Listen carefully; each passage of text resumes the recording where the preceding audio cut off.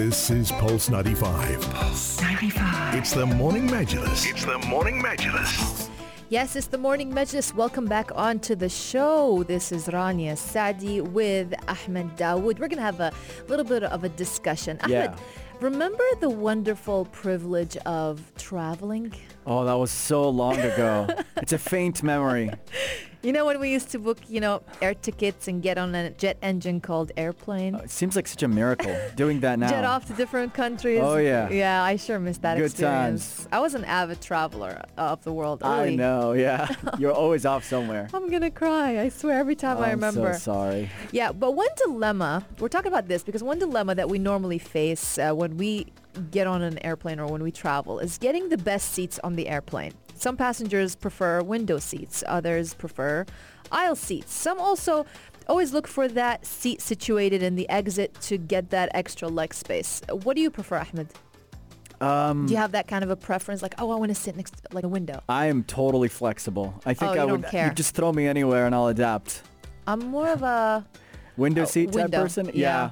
Seems that way. Definitely. I think a lot of people are, yeah. But, according to a new study that has found airline passengers are more at risk of catching the coronavirus if they sit in a window seat. That is definitely contradicting the widely held belief that those in aisle seats would be more exposed. Now, those findings come from a detailed analysis of passengers on a Qantas flight back in March, during which as many as 11 people were infected.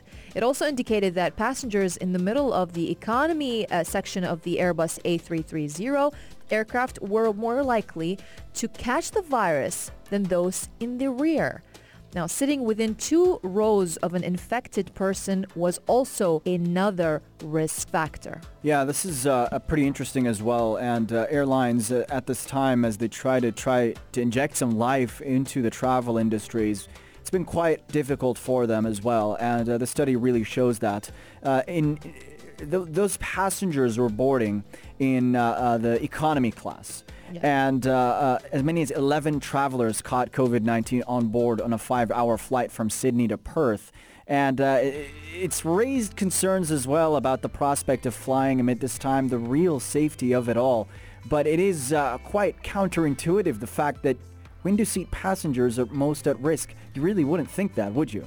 Yeah, this actually new study found that 8 of the 11 secondary cases on a flight, for example, in which mask wearing was said to be rare, involved passengers seated within 2 rows of infectious tourists from this is talking about a ship. Yeah.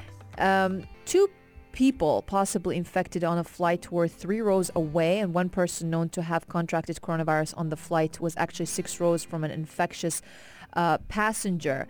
So anyway, all in all, it is said that if you want to sit in the window seat, you are more prone to get the coronavirus than if you sit in an aisle seat. Yeah, I mean, that's also pretty odd as well, because it makes me think, is this just a simple low sample size thing that in this study within a very small sample, they found that people who happened to sit by the aisle contacted COVID-19. Does that necessarily mean that overall it's not safer to sit by the window? Because I'm inclined to think that if you're sitting by the aisle instead, you're more likely to be contaminated simply because people are walking past you all the time. They're going to brush into you.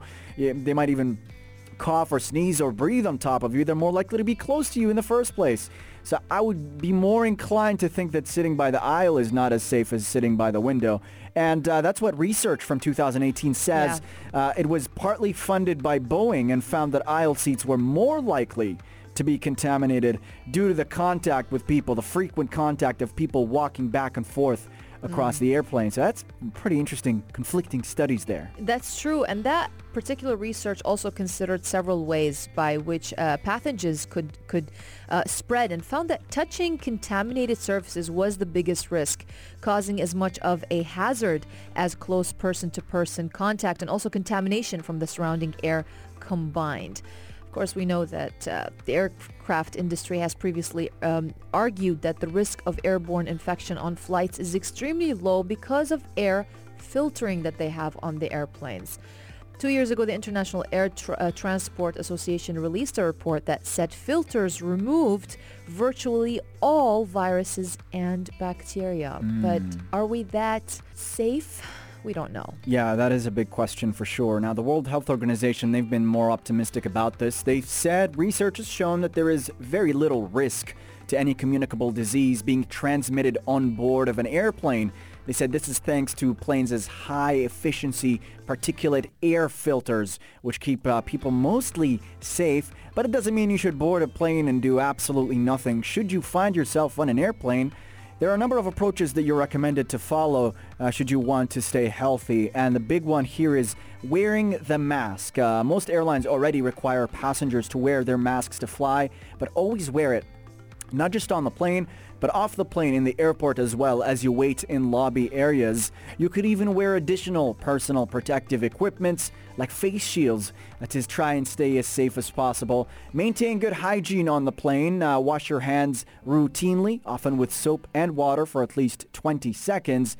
And use those wet wipes. As soon as you board the airplane, wipe down your personal space, your chair, the screen in front of you, because that is priceless. But yes, that big point of contention, because some experts are saying you should book that window seat. It's a whole lot safer than the aisle seat. But the story we've just read shows otherwise. So people still don't know what to do here.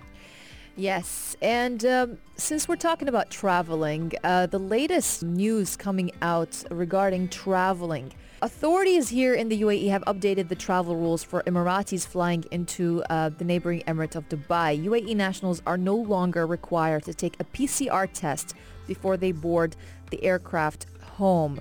Rules surrounding travel for residents in Dubai to and from other Emirates remain the same. So rules surrounding travel out of Dubai are unchanged. Emiratis and residents do not need prior approval to leave the country from Dubai. However, all passengers, including Emiratis traveling from the Emirate to the UK or Europe, must take a swab test no more than 96 hours before departure.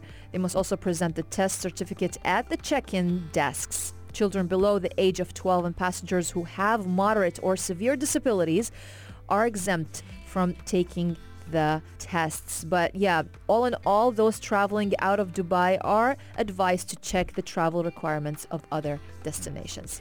And we certainly wish all those intending to travel or have family members and friends coming into the country. We wish you all safety and good health. And if you have any questions to us, the text lines are open 4215. We could clarify travel policy in the United Arab Emirates and around the world as well. Stay tuned.